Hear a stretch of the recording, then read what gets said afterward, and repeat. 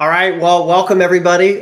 We have a panel here of right now. We have two of the best of the best. We have Chris Norton with iBankers Direct, one of the premier broker dealers in the space.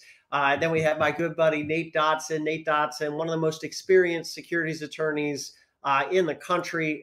He is really going to be bringing some fantastic expertise into this discussion. And I believe we might have Frank Bellotti with 21st Capital joining us as well. But we'll go ahead and get started with Chris and Nate. Gentlemen, how are you today? Doing great. Thank you for asking. Doing great. Still trying to figure out this whole techie make my camera work, but working on it.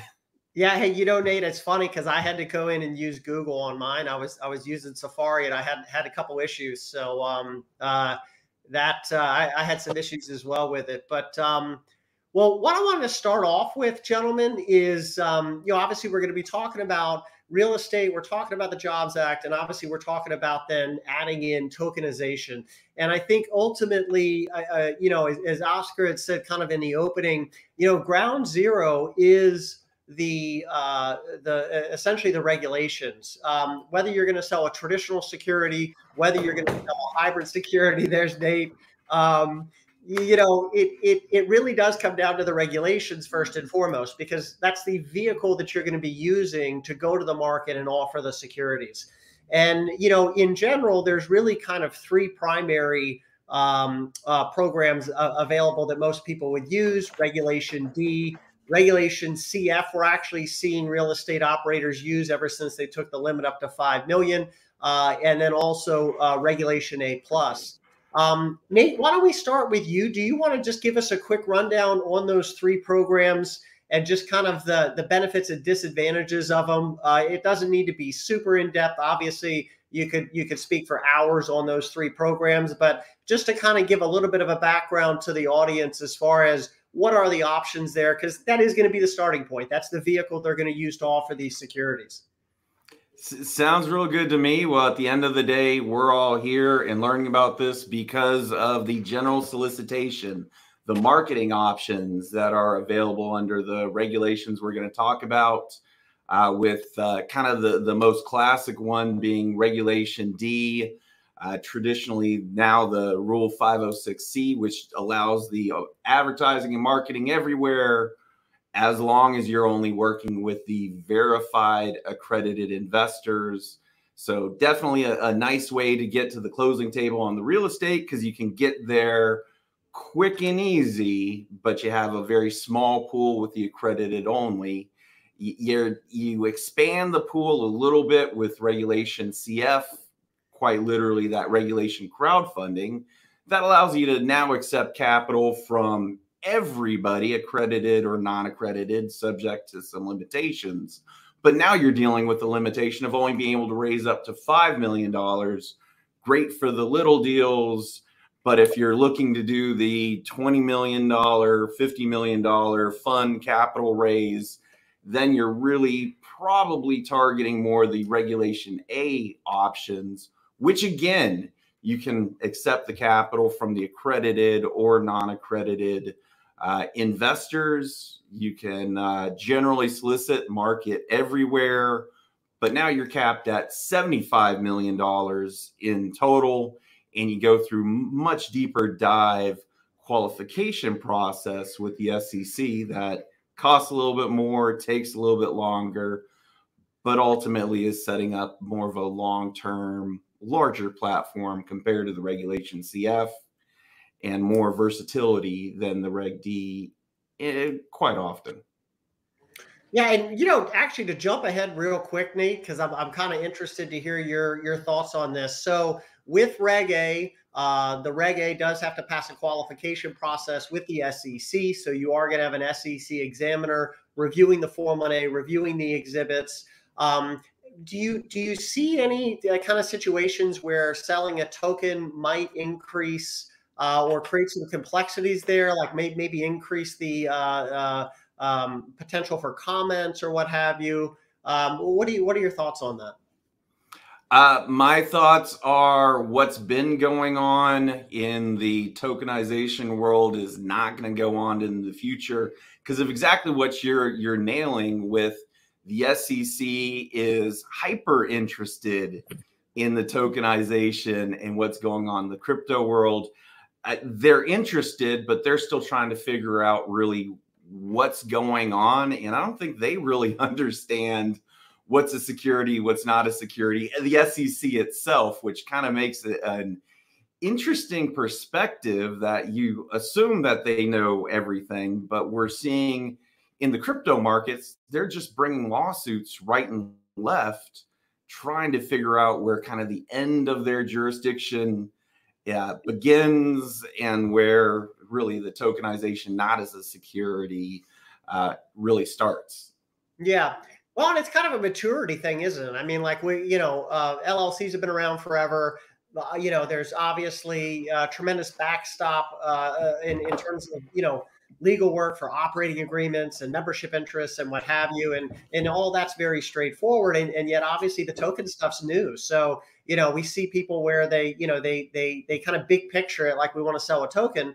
But ultimately they haven't sat with Nate Godson and said, well, hey, what's the rights document look like for this? You're going to have essentially a certificate of designation, if you want to think of it that way, when it comes to this. And that also then is where you really need to have the proper professionals on board, because if you don't have a rights document outlining the rights and the terms of those hybrid securities of those tokens, and you're coming in through Reg A especially, you're probably going to get some comments, because those examiners at the SEC they're going to be asking some questions on that.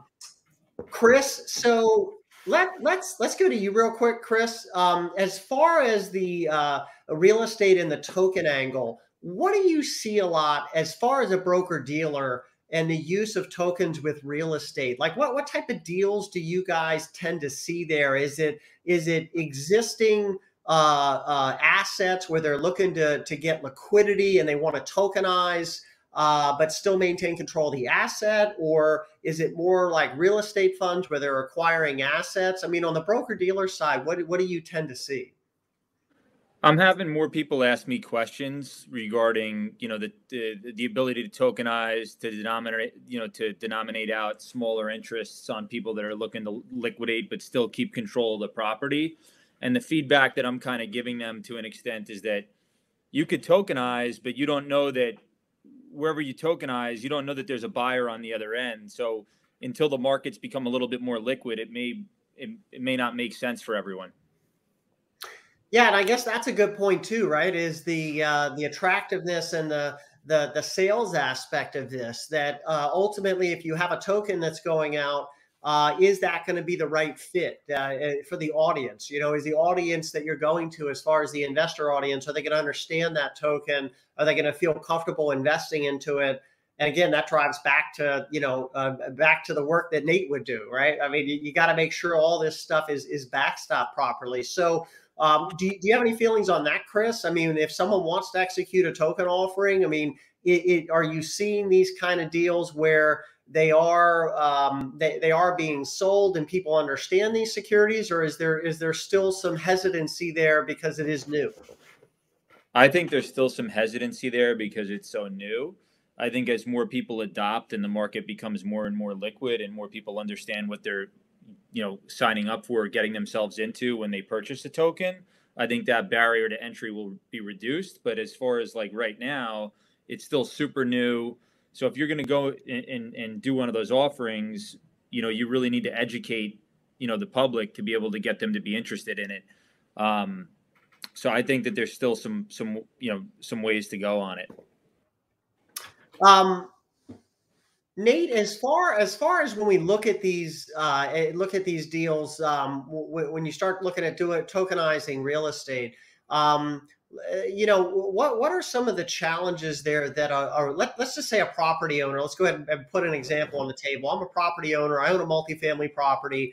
I would like to get some liquidity, and I'm going to go ahead and tokenize the asset and sell these tokens.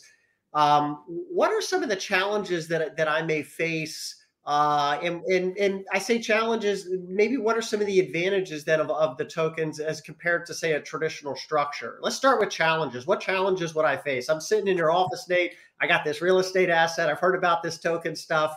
what would you tell me as far as, look, Doug, here's some of the challenges you might face going this route? The way that I really coach any of our clients is starting with, well, why do you want to tokenize and what do you think the benefits really are? Because I think there's a misunderstanding at the end of the day with the vast majority of people in the market. They hear tokenization, they hear crowdfunding, they hear cryptocurrency, and it's just buzzwords, buzzwords, buzzwords.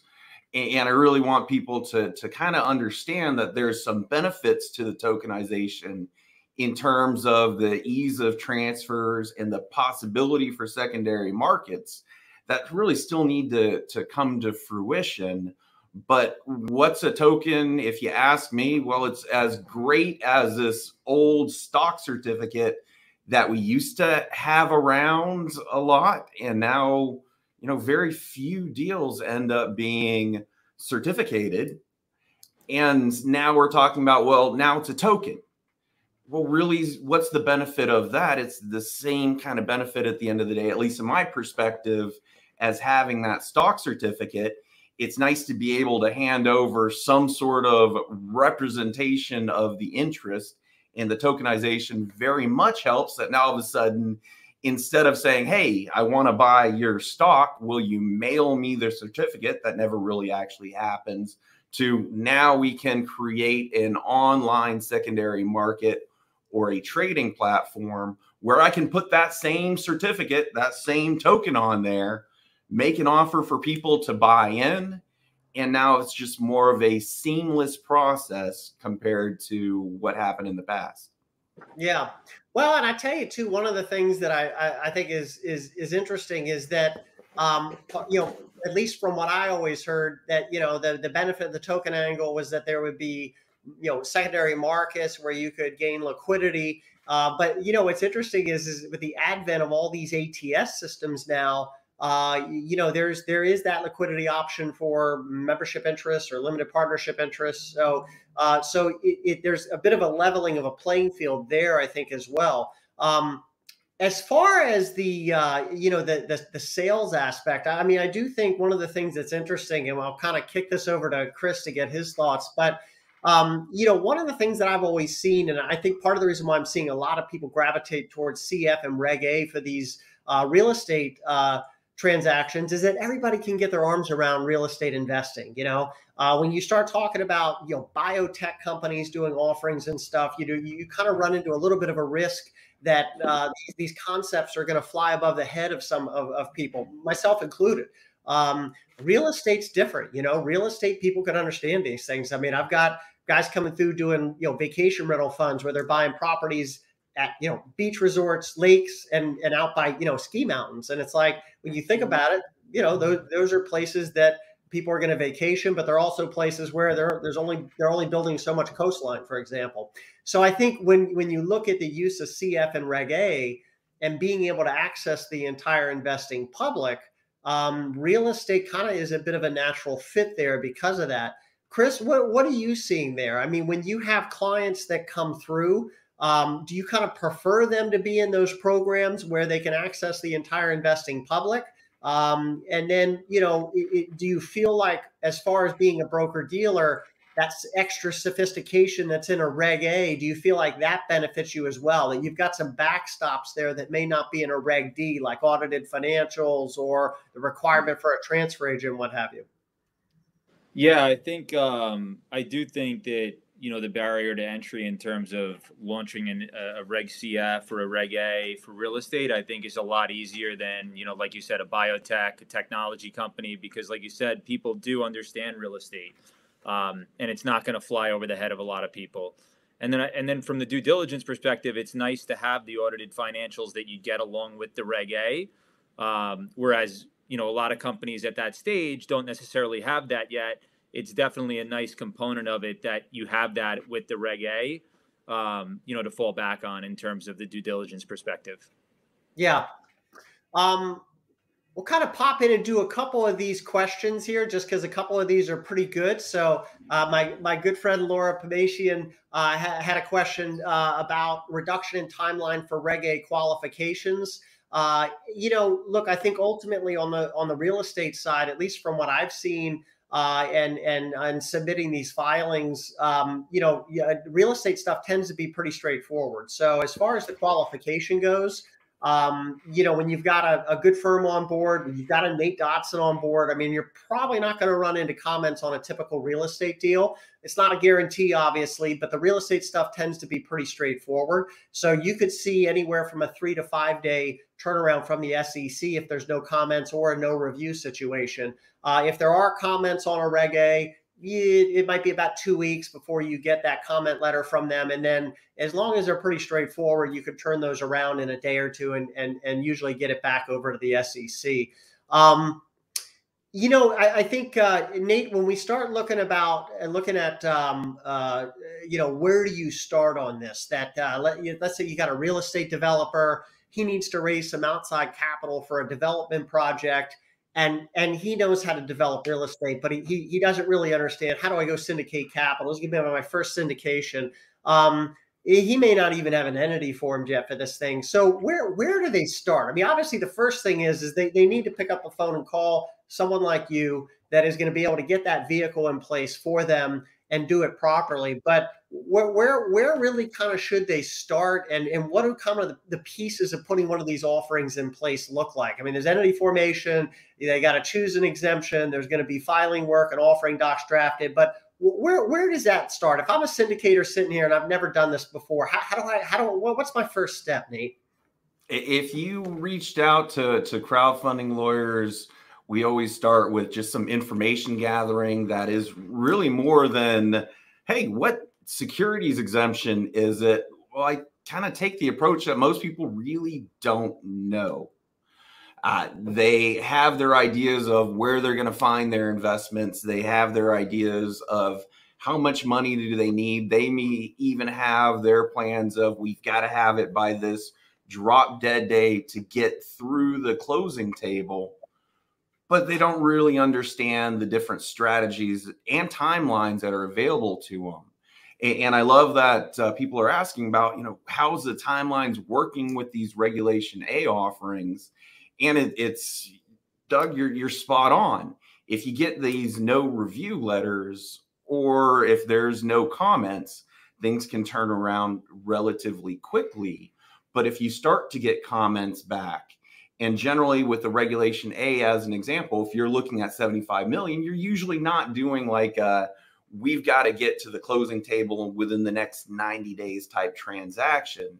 It starts to more or less limit what regulatory options you may have of when you need to actually close, as well as, of course, of, by the time you get to the closing table, how much money do you need, which also helps define does a Regulation CF work because of the $5 million cap? Or are you really almost stuck with the Reg D because you don't have a lot of time and you need a bunch of money? You can't even make it through the Regulation A process. So the getting to know really what the goals are and where a client believes that they're going to get the capital from is a lot of the first steps of getting to know really the planning, the structure of what goes out to the market. Yeah. Well, and I tell you too, ultimately what you'll find a lot of times is that, if you're coming in under Reg A plus and you don't keep things straightforward, that is obviously when you could start running into comments. So instead of just having physical asset purchases, you want to start trying to mix in buying securities of other funds. And now you're stepping into investment company act considerations and stuff. I mean, all those things start to impact how quickly and if you will get qualified under Reg A. Chris, let's chat for a sec about a broker dealer's role, because I know there's a lot of people sitting out there. They're going to have a pretty good understanding probably of Nate's role, because Nate's going to be there drafting offering docs and giving them legal advice on these processes. Where does the broker dealer fit in on this? Because I think a lot of people, a lot of people kind of just automatically look at a broker dealer as they're going to go raise capital, when in fact, a big piece of what a broker dealer does is they are kind of that compliance backstop, or at least especially a firm like iBankers, they're kind of the compliance backstop for the client. So for the benefit of these people on the podcast today, where does the broker dealer fit into these deals? Yeah, the broker dealer fits in a lot differently on like a Reg D than they would on a Reg CF or a Reg A. On a Reg D, the broker dealer's role for the most part would be to go out there and to raise the capital for the deal on a Reg D. On a Reg CF or a Reg A, it really changes more to a compliance function to a degree where we're responsible for the, I guess you would say, AML, KYC, making sure that the investors coming into the offering, are not doing anything, are allowed to come into the offering, for lack of a better term. So it changes from more of a capital raising function on a Reg D to on a Reg A or a Reg CF, more of a compliance function. So there are some caveats to that. There are some broker dealers out there that, will help push investors through the pipeline if they go online and they subscribe to the Invest Now button and they haven't gone out there and filled out all the forms. There are some broker dealers that will contact those investors and reach out to them and try to push them through the pipeline. But for the most part, it's a compliance function. Okay. Yeah. Well, and it is interesting because, ultimately, one of the things that's changed dramatically, in the last 10 years, obviously the Jobs Act, but the technology that's backstopping these offerings now, we're really kind of moving into calling it online capital formation, because a lot of these processes that used to happen the old school way, it's all automated now. And, I see Nate shaking, nod, because Nate remembers those old school days of, emailing PPMs back and forth, and you couldn't generally solicit anything. I tell people a lot of times that, if I was having this conversation with you in 2005, the options were so limited. You basically had the old Reg D program, and that was pretty much it. No one was really using Reg A because it was the old Reg A where you had to qualify at the state and federal level. And so I think what is interesting too is with this concept of online capital formation and the fact that everything now is really, it's very sophisticated. Everything's online. I tell people, when you're using a CoreConnex backend as far as their subscription process, it takes you longer to buy a T-shirt on Amazon's website than it would be to invest in someone's real estate fund using this technology. Nate, what have you seen as far as that? It really is interesting, the technology advancements. You've been around this business a long time. You remember the old school days. They kind of seem archaic now, don't they? I love when I see a PPM and it still has the PPM number right at the top, because you're supposed to keep up with these things. But now all of a sudden the technology just kind of really handles it all for you. I almost see the broker dealer's role in general has gone from the financial sales to the technology compliance to a large extent. Unless they're overseeing the sales representatives. But really, at the end of the day, the ability for an investor to find whatever out of the sea of opportunities online, to within an hour find it, qualify, do your due diligence, and invest. Just how streamlined and simplified it is compared to the years of the past. Not only does it make it easier, but it also has greatly increased the amount of retail and private investors that are willing to get into it, and just getting over the procedural, well, I'm not sure how this takes place. There's a level of comfort knowing that, there's this technology behind CoreConnex that is just simplifying the information intake. Plus, there's an assumption that from a suitability standard that the broker dealers or other people are actually looking over the information to make sure that, standardized processes work, so you don't have as many fly-by-night guys out there. Yeah. Well, and I'll tell you what, it helps on the sales process because it builds confidence, right? I come to a raise portal. There's a custom raise portal. There's a broker dealer on board. There's a transfer agent on board. There's escrow on board. There's kind of that circle of trust there that's front and center. Makes me feel better. Chris, that technology's probably made your job a lot easier, hadn't it? Being able to track things and get KYC and AML work done and everything, and clear securities before someone draws off escrow. I mean, the technology piece has got to have made the broker dealer piece a lot easier, hadn't it?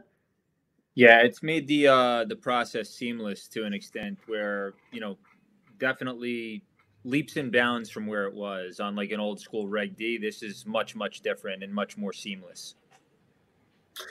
Nate, let's talk about entity types. I mean, this is kind of a starting point for real estate capital raising. So ultimately, I'm going to drive back to be the new real estate syndicator. What are my options there? I mean, I could do obviously there's a lot of real estate stuff that happens under LLCs.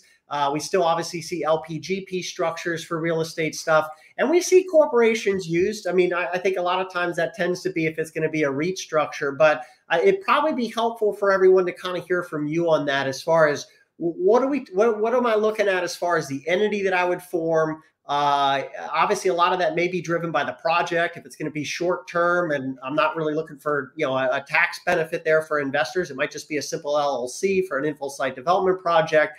But what do we typically see there as it relates to real estate and the entities used? Well, I think it's hilarious that you bring up the old limited partnerships, the GP-LP structures. But at the end of the day, people kind of use those words no matter what type of entity is. A general partner is the management of a limited partnership. But I don't know, maybe 4 or 5% of the time, maybe we'll use an LP. Limited partnership structure, most of the time it's using limited liability companies, the LLCs. They're just honestly the easiest to document for people to understand. There's flexibility there. And ultimately, you can pick your tax category, which I think can be one of the biggest benefits of the LLCs, where partnership, the GP-LP taxation, you can have that. If it makes sense to be a REIT, no problem. And people don't really realize a REIT, a real estate investment trust, isn't a trust at all. Generally, it's a corporation that's electing to be taxed as a real estate investment trust. Well, we can use an LLC for that as well, because we can choose the corporate REIT tax category. So for that reason, for these reasons, as well as some of the asset protection components of it, the LLCs are honestly used almost probably 90% of the time. And then, of course, we're still using corporations some if we're doing more of a JV where it can be a subchapter S corporation with the direct pass-through. We don't see that too often on the real estate side because it takes away the opportunities to have like preferred returns, which is just kind of created a standard expectation with real estate investors. However, we'll still use either an LLC tax as a corporation or a corporation if we're putting together a REIT. Yeah, and it is interesting how a lot of people use those terms interchangeably, because you'll get someone that's got an LLC and they're talking in their corporate info about the general partner and stuff. And like you said, it's almost kind of interchangeable these days when you think about it. I mean, a lot of people are really familiar with manager managed LLCs, multiple classes of membership interests in those LLCs, gives you flexibility to create a security that's going to meet the needs of your investors. Chris, on the broker dealer side, what do you typically see, and do you run into any resistance from investors on any structures? Like, would you run into a resistance from someone with something like a limited partnership structure where maybe it's an older structure that maybe they've just kind of, they've always thought of LPGP stuff as being an oil and gas, for example. But do you run into anything like that, comments or feedback from investors where they maybe don't understand a structure like that? It depends on what type of investor that it is. If it's a super high net worth investor, those investors are definitely familiar with the GP-LP structure and they have no problem with it. If you're targeting like a general, anyone, non-accredited investors, I think maybe it'd be a little bit more complicated for them. So I think it's based on which investors coming into the deal and how the deal is structured, would really determine on whether you get pushback on it or not. We have, funds here, venture funds, where we have a GPLP structure, and it's only from existing clients of ours at the fund. So we're not generally soliciting to the public, and we haven't had issues with it. But I could imagine if there's an easier way, that guys would rather go that route. But we've been using it and haven't had issues. Nate, as far as like liquidity provisions, so if you look at putting together something like a real estate fund, there are a lot of times there's kind of two ways to look at it. Hey, I'm going to run this fund for 5 to 7 years. We're going to liquidate assets, go to all cash, and that's going to be the exit. You also have people that really want to run more of kind of like an evergreen fund. That fund's just going to keep running, but obviously at some point you got to provide liquidity. Again, I'll be the real estate guy. I mean, how do I handle that? If I just want to keep running this fund and I don't want to sell assets, obviously at some point investors are going to want liquidity. Well, what do those options look like? And that's where it gets to be very difficult, talking about how do you exit a fund that is set up to not just sit on a bunch of cash. It's a little bit different than investing into an equity pool or a stock mutual fund where, hey, we need liquidity. We can just go out and sell it the next day. With real estate, you have to have a long enough timeline that it allows the GP, the management, to refi or sell assets, or to have another mechanism to create that liquidity like a secondary market. But generally, if we're working with somebody that says, I want to hold on to these assets forever, and the response is, your investors don't want to hold on to those assets forever, we work through and kind of talk about the pros and cons with a redemption or withdrawal policy that maybe it is only once a year. Oftentimes there may be a 4 to 6 month allowance to get people's funds out, but it's not necessarily an ongoing, hey, you can sell or ask for your money back at any time. One of the biggest issues that I always see in thinking about real estate is what's a fair market value. And to really have any accuracy with it, you've got to do appraisals or at a minimum broker price opinions for all this real estate assets to come up with a fair market value. That is just very unreasonable to be able to accomplish that on an ongoing daily basis. Yeah. Yeah. And that is something to think about too, obviously. I mean, if you want to have a liquidity every 6 months and you're trying to determine a NAV, and you've got to obviously have a valuation on that portfolio to determine the NAV, you're obviously going to be working hard on those appraisals or broker price opinions. Chris, as far as asset class, I mean, do you see any kind of preferred asset class at this point from investors? Are people gravitating towards multifam, vacation rentals, single families? I mean, do you see any trends there, or is it kind of all over the map right now? I think it's a bit all over the map. We're not, we do a little bit in the real estate space, but that's not our bread and butter. So I don't know that I would be the best guy to give an opinion on that. Nathan might be able to offer a bit of a deeper insight than I would, but from what we're seeing, it's all over the map. Okay. Yeah. So as far as Nate, when I'm looking at the kind of the liability protections on stuff. So let's say that I am a syndicator. I'm going to raise money. I'm going to build out a portfolio. And as far as the management goes, what does the management structure look like? I mean, is it myself and my 2 other partners personally on that LLC as managers? Are there manager entities involved? Let's maybe touch on real quick kind of that org chart as far as what that tends to look like. And let's just keep it simple and say it's going to be an LLC. Well, sounds good. LLC, the top dog of the LLC is the manager, which I always thought was a little bit weird. The manager, kind of like that president of a LLC. It can be a person, it can be an entity.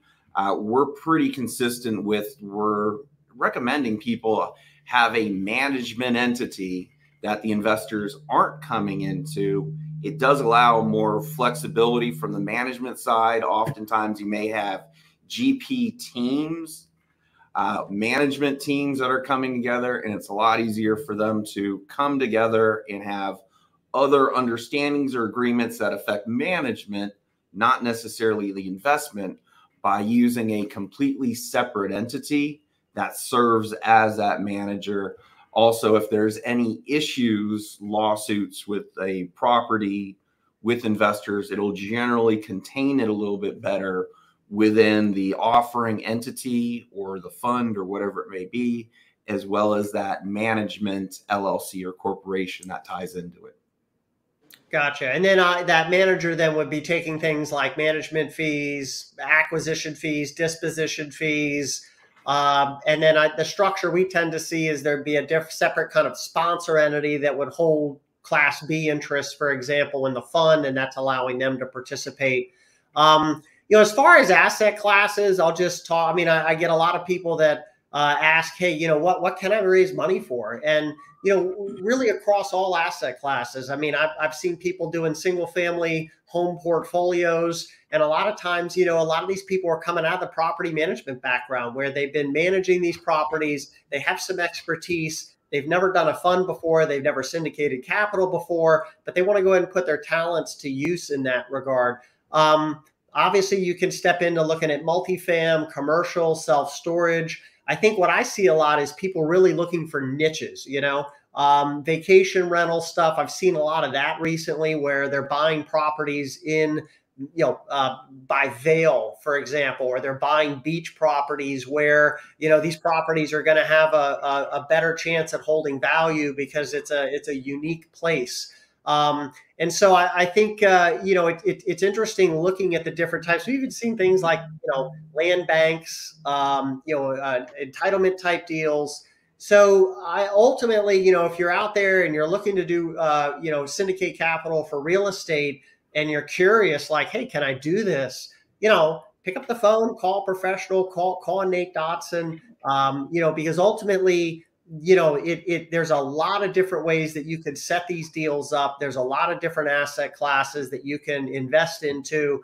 And a lot of times it just takes getting one in place. I mean, there's always a first step for people. I think one of the key things is put a good team in place. If you have a good team supporting you through this process, it's going to be a lot easier for you to get through the process with confidence and know you're doing things properly. And I think that's one of the big key things. And I know Nate and Chris probably run into this a lot when you're doing your due diligence. And that is, hey, have you sold securities before? Or, have you had any rounds from this company that you've executed? And then you find out, well, we did a friends and family round that actually was like 38 people and we didn't make any filings. So I think ultimately, too, that's one of the points to really drive home here. There are rules that apply to you going and raising money.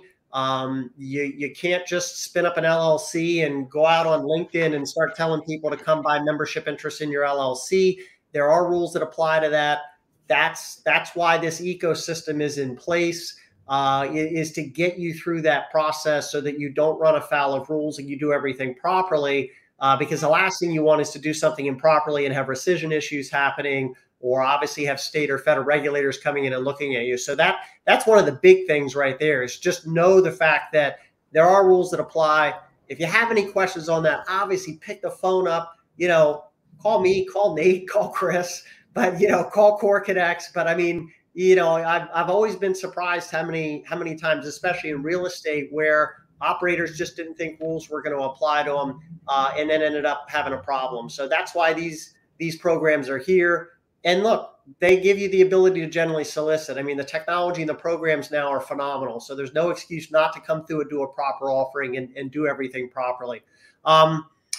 We're at the end here. Nate, as always, wealth of knowledge. Thank you so much for being on the panel. Chris, fantastic to get your viewpoint from the broker-dealer angle on all this. Yeah, very excited to have you guys on, and it was great having a discussion on obviously real estate and these programs, and then mixing that token angle in as well.